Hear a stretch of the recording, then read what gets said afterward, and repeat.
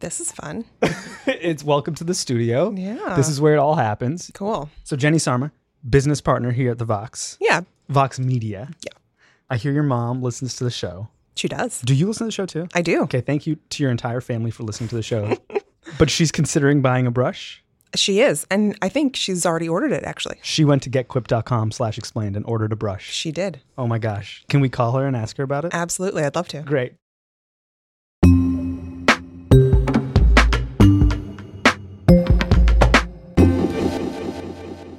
Lately, when you hear about local newspapers, it's bad news.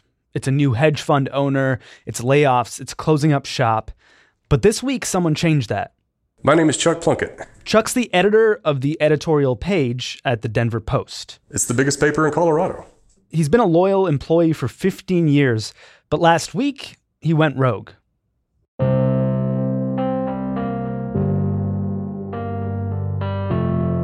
Journalists at the Denver Post sounded the alarm with a blistering Stop the Presses-style editorial that took the paper's owners to task. The front page editorial came after years of devastating cuts ordered by Alden Global Capital, a New York City hedge fund that stepped in to buy the paper in 2010.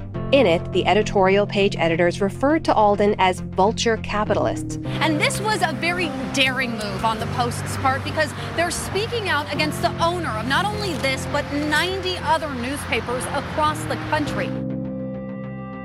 Well, I guess without further ado, could you read us some of the editorial you wrote? Sure. At the Denver Post on Monday, more than 24 reporters, editors, photographers, videographers, page designers, digital producers, and opinion staff will walk out the door. Our marching orders are to cut a full 30 by the start of July. This is a city that has seen more than 100,000 newcomers since Alden took control.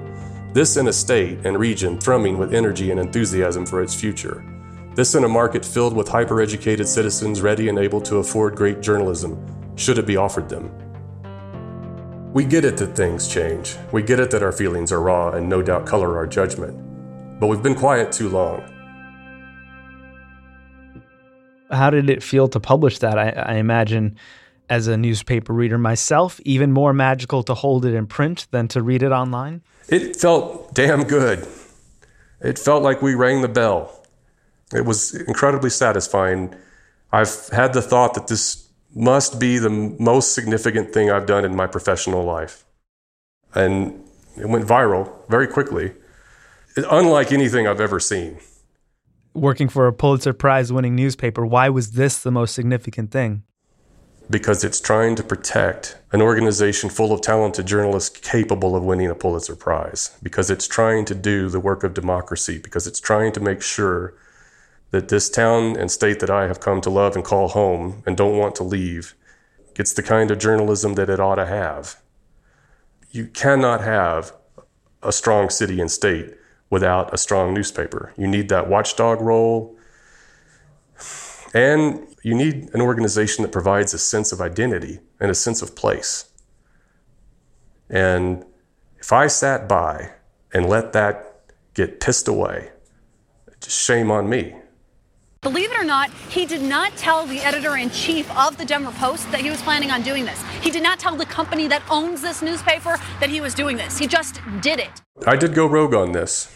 It sounds like you really love your job, Chuck. I do. I didn't intend to get into journalism, but I've just become deeply in love with what I do, and watching what has happened to my profession and to the many talented journalists that I've worked with all these years definitely plays a role in deciding to do a thing like this. Did that make it all the more nerve-wracking to go rogue and write something like this and then publish it? What were the emotions going through you while you prepared this piece? So on March 14th of this year was when the word officially came down that we were going to reduce by 30 positions. There were sobs and some of the strongest outbursts of crying that you would ever expect at a professional meeting. It was shocking. I had one of those moments where things just become surreal and you don't even feel like you're corporally attached. And I thought, man, if someone made a movie about the Denver Post, this would be the scene where you knew it was going to die. And that's when I started thinking about doing something. And And then I thought, oh no, we better keep our heads down. We better not poke this hornet's nest. I mean, it's just going to get more bloody. And Alden Global Capital is a hedge fund located in New York City. And they're the majority owner of Digital First Media. Digital First Media found out about it and wanted to shut it down. And there was conversation about, it's trying to take it offline, pulling it off the presses, firing me, and those kinds of things. But they kept it up. They kept me. They let it go to press. And here we are. Chuck, the Denver Post has surely changed a fair amount in like 125 years of making the newspaper. But I imagine there have been some drastic changes since you joined. I joined the Denver Post in 2003. That was when the Kobe Bryant scandal was breaking in Colorado. And it was one of my first big stories to cover. And, there were 250, 300 folks working back in those days. So I have seen it decline since then. And this latest round of cuts takes us down well below the 100 where we were only last week. Right. So these cuts from the hedge fund Alden Global Capital, why are they making them? Where are they coming from? What's the paper's financial situation?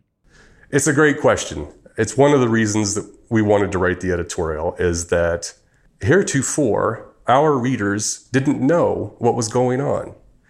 They need to know that Alden Capital is making 20% profit margins on the Denver Post and others of its papers. That sounds good for them. Yeah, that does sound good. There are whole industries that spend all kinds of money and imagination and power and resources to make margins far smaller than that. And everyone gets paid and gets bonuses, right? Right. 20% is a healthy margin. They use this narrative that we're going out of business to justify selling increasingly expensive subscriptions for a paper that gets smaller, has less content, and has less quality local reporting. And the readers need to know why that's happening. It's not because we've gotten lazy in the newsroom. It's not because we're not minding the store. Mm-hmm. We're killing ourselves in the newsroom and everywhere else in the paper trying to match where we used to be, trying to punch well above our weight now because we're so embarrassed by our diminishment. Readers need to know that. And they also need to know that the biggest minority investor in Digital First Media recently filed a lawsuit in which they claim that Alden has taken hundreds of millions of dollars of its newspaper profits and pumped it into shaky side investments that have nothing to do with the business of gathering news. They need to know that. What is a hedge fund? What is Alden Capital?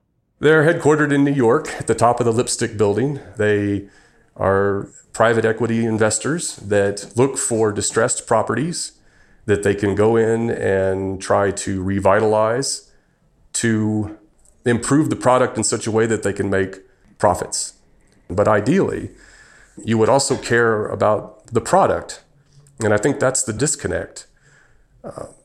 We're not seeing business decisions that are being made that value what it is we do. And that's the problem with hedge fund ownership. That's not to say that you couldn't buy a chain of papers and install good publishers in every town in which they operate and try to honor the mission and what have you. And if that's what Alden decides to do now that we've called attention to it, that would be great. That would be a perfect solution. It's interesting. The party line on print seems to be that, it's getting harder to sell ads. All ad sales are moving to the internet, and newspapers are suffering and going under as a result. And you're telling me that the Denver Post has a 20% profit margin. Where is that money coming from? It's coming from print. It's coming from ad sales in print, just to be clear? It's coming from the ad sales, the circulation in the ad sales. There are still a lot of people that like newspapers. And as long as the quality is there, they're willing to spend money on them. And is the Denver Post situation similar to other papers across the country that are going through the same struggles? Because obviously you guys aren't the only ones in this situation. Yeah, I do hope that when people read this editorial, they don't think that I'm only focused on the Denver Post. Way up high in our editorial, we say this, rethink your business strategy across your entire media holdings. Alden owns upwards nearly 100 papers across the country, and many of them are suffering as bad or worse than we are. Look, the Bay Area News Group, those papers are suffering terribly.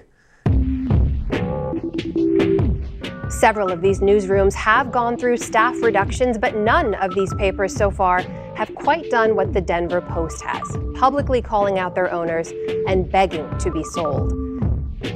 That's why I think this thing took off the way that it did. It wasn't just because people all over the country and world care so much about the Denver Post. That's not it at all. It's because they see it in their own hometown paper and they see it in their own state paper. And they've been watching it for years, and they're mad as hell about it. And so when a paper stands up and says, this is why this is happening, they get it. Chuck Plunkett is an editor at the Denver Post. We reached out to the paper's hedge fund owners, but they did not reach back. This week, a group of Coloradans got together to try and buy the Denver Post. So far, they say they've raised about $10 million for the effort. Chuck didn't get fired for going rogue, and he may have started a trend. That's coming up after the break.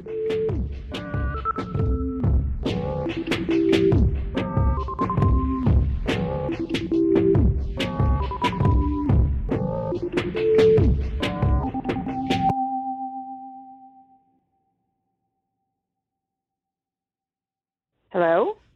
Hi, is this Susie? Yes, it is. Hi, Susie. This is Sean Rameswaram from Today Explained. How are you? Hi, Sean. How are you? Great. I'm here with Jenny. Hi, Mom. Hi, Jen. Hi, sweetie. She told me that you maybe went to getquip.com/explained and bought a toothbrush. I sure did. You got me. Got another one. I'm excited to get it. Tell me a bit about what made you want to buy the brush. Well, they're very attractive, so that was appealing. But your guest who described gunk on the toothbrush is really what put me over the edge. Are we not supposed to say gunk? Debris, detritus, I don't know what you would call it. Gunk was actually a good word. I had a hard time making a decision about the color, but I finally came down with gold. And it's going to come with free brush refills, it said, because you went to getquip.com/explain. Explain, so I get some free stuff. I get some free refills. Now, I know these things start at $25. I'm guessing the gold is not the baseline price. Is that fair? That's fair. I upgraded myself to the metal ones. I'm a grown lady. I can invest in a good toothbrush. Treat yourself.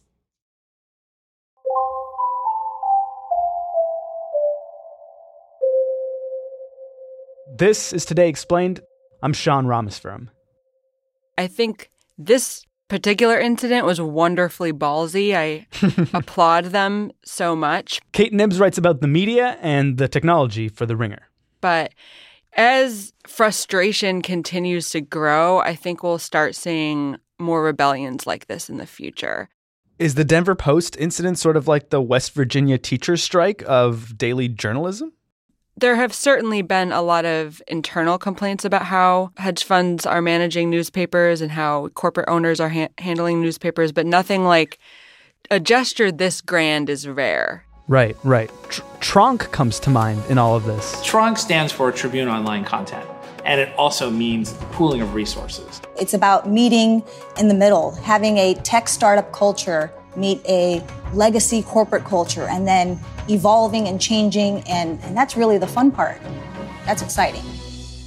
They just sold the LA Times to some billionaire after the LA Times unionized. Tronc still owns the Chicago Tribune, which is about to unionize. Why are newspapers that have been around forever unionizing all of a sudden? Well, there's immense consolidation going on right now in the industry. So what that means is local newspapers around the country are being bought up by a handful of corporate owners, often hedge funds, that don't actually have a strong interest in keeping the papers healthy. They're basically just buying them and selling them for parts, laying off huge numbers of staff members and then letting them die on the vine. It's really upsetting. I read a stat that was very disturbing, which was between 2012 and 2016, according to the Bureau of Labor Statistics, all newspapers in America lost 24% of their workforce. Wow. Yeah, it's a trend that seems like it's probably going to continue. This year, several California newspapers owned by Digital First Media. Isn't that who owns the Denver Post, too? Yes, so they're owned by Alden Global Capital. Okay. They are going to gut the staffs of several California newspapers like the OC Register and the Mercury News in the future. So this is not something that's going to stop anytime soon. Is the argument being made by these hedge funds that there's just a lot of fat in these newsrooms or something, that there's a lot of room to trim? That's the argument being made, but I don't think it's being made in good faith. They weren't investing in them so that they could have these wonderful, healthy newspapers. They were just sort of taking on these properties to sell them for parts. It is their business model to let these newspapers wither. Like, on that note, according to the Pew Research Center, 126 daily papers shut down between 2004 and 2014. Those aren't all because of hedge funds, right? I don't know if those were all connected to the hedge funds, because there's a few things going on with the decline of local journalism. Like, the rise of Craigslist and online classified sort of decimated the traditional advertising business model. Right. And that played a big role. And then, of course, the rise of Facebook and Google meant that clickbait, opinion pieces, rants were getting more eyeballs on them than traditional hard newspapers. So there's like a few different forces at play threatening the welfare of newspapers in general. So you mentioned that Craigslist and Facebook and Google have decimated all sorts of online news coverage. How do we see this happening outside of just like your standard local daily newspaper? It's really had a negative impact on alt weeklies around the country. They've had an atrocious few years. There's been sort of a simmering revolt happening on Twitter with LA Weekly, which gutted its staff and installed sort of what the old writers call a zombie staff, reliant on aggregating news from elsewhere. They're not doing original journalism anymore. The Baltimore City paper completely shut down. The Houston Press closed its print version and downsized. Basically, all around the country, any beloved alt weekly you can think of has probably had a terrible year. And they really relied heavily on classified advertisements. So they were hit very hard by Craigslist and basically lost their main revenue stream because they were always free. They didn't have subscribers. Right. And a lot of these alt weeklies had really strong traditions of original investigative reporting. We're also seeing that, with just digital first properties. I used to work for what was formerly known as Gawker Media, which was bought by Univision, and they're facing very steep staff cuts. Yeah. The news business is not necessarily where you go to have gigantic profit margins. Right. So owners need to have a sense of seeing these properties as producers of good. They need to have some sort of emotional investment. They can't just be doing it for money because this is not where you get rich. It's interesting you mentioned Gawker. Is that to say that what you're seeing happening locally with daily newspapers and alt weeklies isn't just limited to what we'd consider, I don't know, like legacy media, that it's happening online too? It's definitely happening online too. We're seeing cuts across the board. A lot of the new media properties last year had this frantic pivot to video, trying to sort of appease the Facebook algorithm gods. And when it didn't work, they ended up cutting a lot of the video staff and basically trying to revert back to what they were doing before. That sounds familiar. Yeah, it's a sickness that infects like all of media. It's not just traditional newspapers. And while this is happening, I guess it sounds like online, locally, in alt weeklies, you also have, of course, Sinclair Media manipulating local news, right? Because Sinclair and its digital news subsidiary Circa not only produce and send packages to their stations, they even write scripts that local anchors can use to introduce the pieces. Anchors at Sinclair stations all over the country introduce a story about Michael Flynn like this. Did the FBI have a personal vendetta in pursuing the Russia investigation of President Trump's former national security advisor, Michael Flynn? Did the FBI have a personal vendetta in pursuing the Russia investigation of President Trump's former national security advisor, Michael Flynn? It's a little bit different from the hedge funds in that it's not trying to suck the local news outlets dry that it owns. It seems like it doesn't want its news outlets to operate in the service of truth, but in the service of propaganda, and it's incredibly disturbing. What kinds of stories are we missing when we don't have hyper-local coverage? A story that is pretty emblematic of what local reporting can do is the story of the Storm Lake Times. It's a tiny family-run paper in Storm Lake, Iowa, for a town of 11,000 people. It's basically run by one man and his family. His community had been facing really high levels of river pollution from local farms.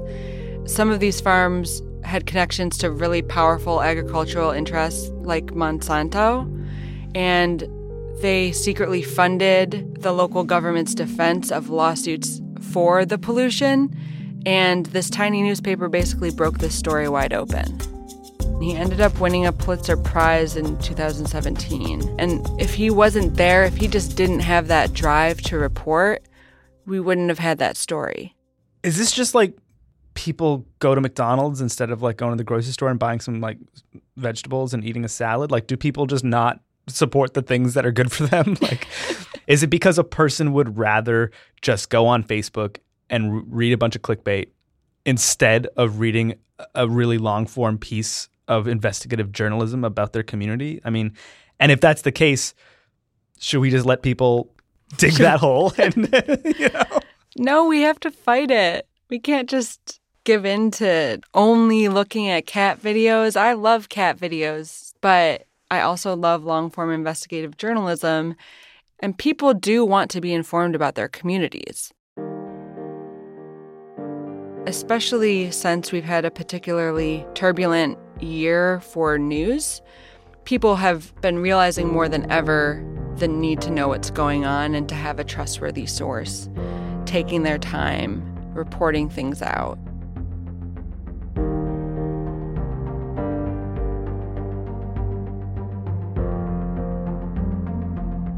Kate Knibbs writes for The Ringer. I'm Sean Rameswaram. This is Today Explained. Am I going to be on Today Explained? Maybe. No. So what's your name? Lake Vanderplug. What's your middle name, though? Carl. So Lake Carl Vanderplug. Yeah. File Today Explained at today_explained. Anything else you'd like to say today? Explained. What did you... You're like, is there anything else I want to say today? And I was like, explained. Today Explained. That was a good one. That was a good one.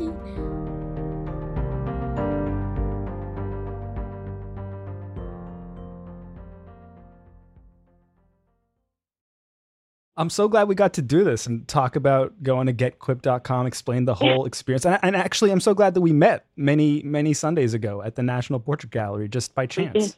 And I met your mom. That's right. Very nice. She is very nice. I got to get her a Quip electric toothbrush one of these days. And you can splurge and get the nice one, a gold one. For my mom, nothing but the best. That's right. Is there anything you want to say to your daughter while we have her here in the studio? Hi, Jenny. Have a great weekend. I miss you. Get to work. Love you, Mom. Okay. I love you. Thanks, Susie. Sean, I just know you, so I can't. But it's nice to talk to you. That's fine. That's fine. We'll get there.